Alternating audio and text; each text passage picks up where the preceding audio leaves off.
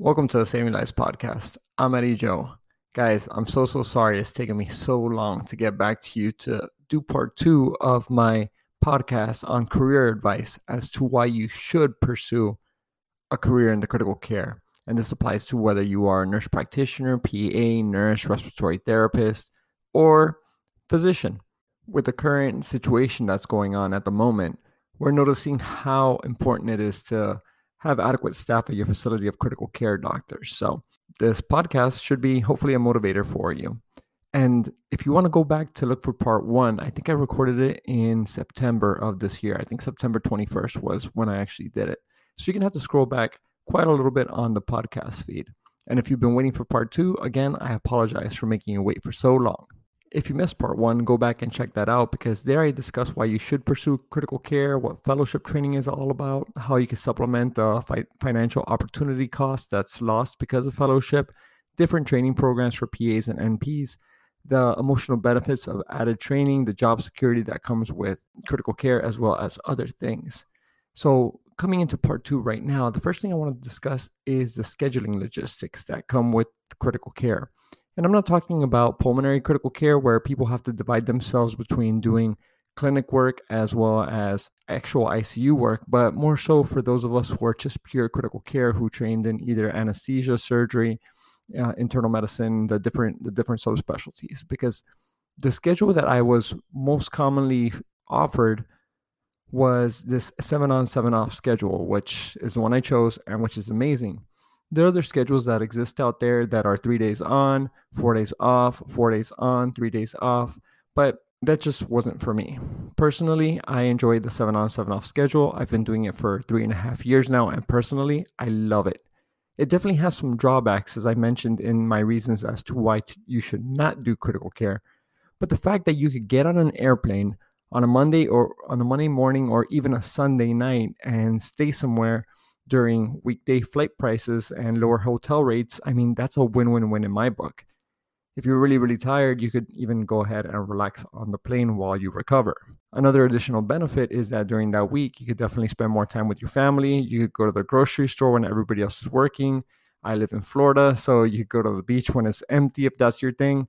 And in my opinion, everything has its pros, everything has its cons, but you have to find in your life the things that the situations where the pros definitely outweigh the cons. And in my opinion, this is one of them. Having the ability to tune out of clinical work for a week at a time is great for one's mental health. In my case, it's great for my mental health because I get to work on, creating podcasts, YouTube videos, Instagram posts, etc.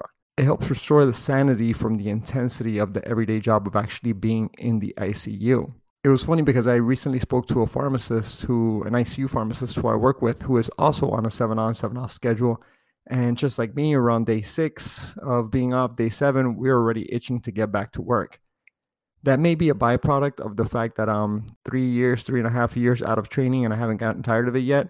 I wonder how I'm going to do, in like 10 years or something like that, but only time will tell, and we'll go on this journey together so that I could feel like I'm getting paid to do it. One of the things when you sign up to do critical care is that you're going to have to work nights, guys. There's no other way around it. People get sick 24 hours a day, 7 days a week, 365 days a year.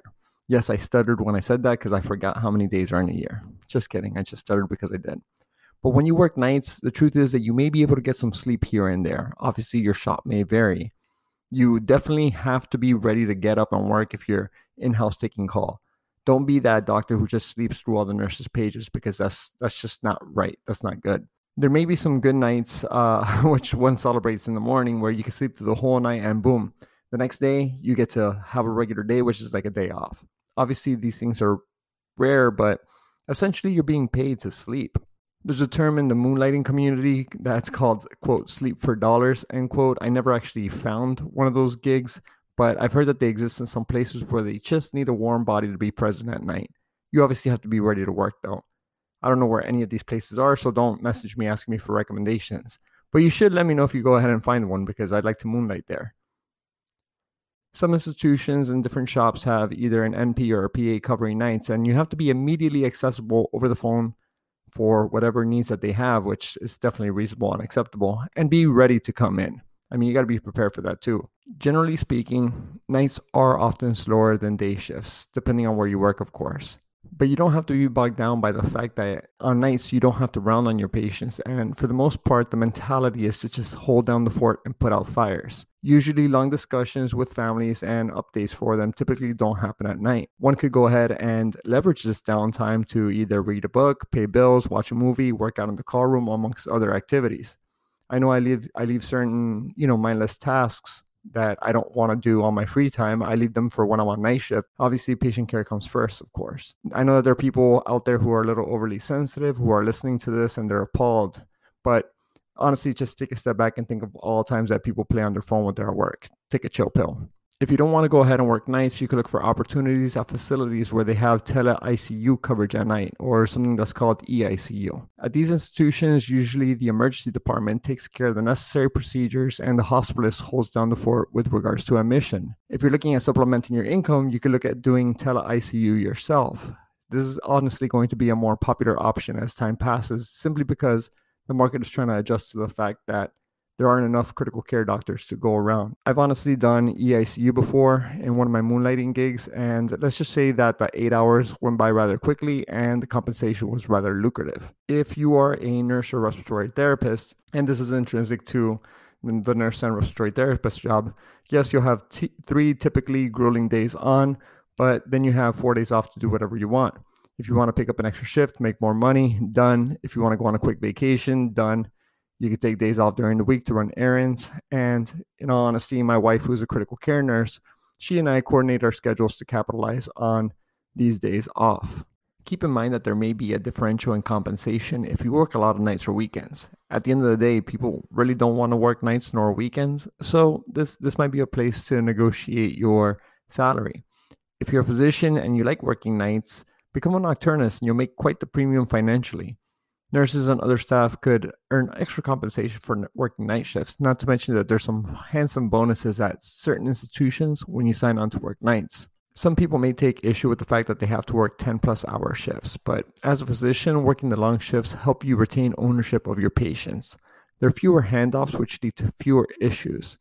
Residency as well as fellowship trains you to be able to cover the long shifts without any challenges. Critical care nurses, respiratory therapists, and other teammates generally have 12-hour shifts anyway.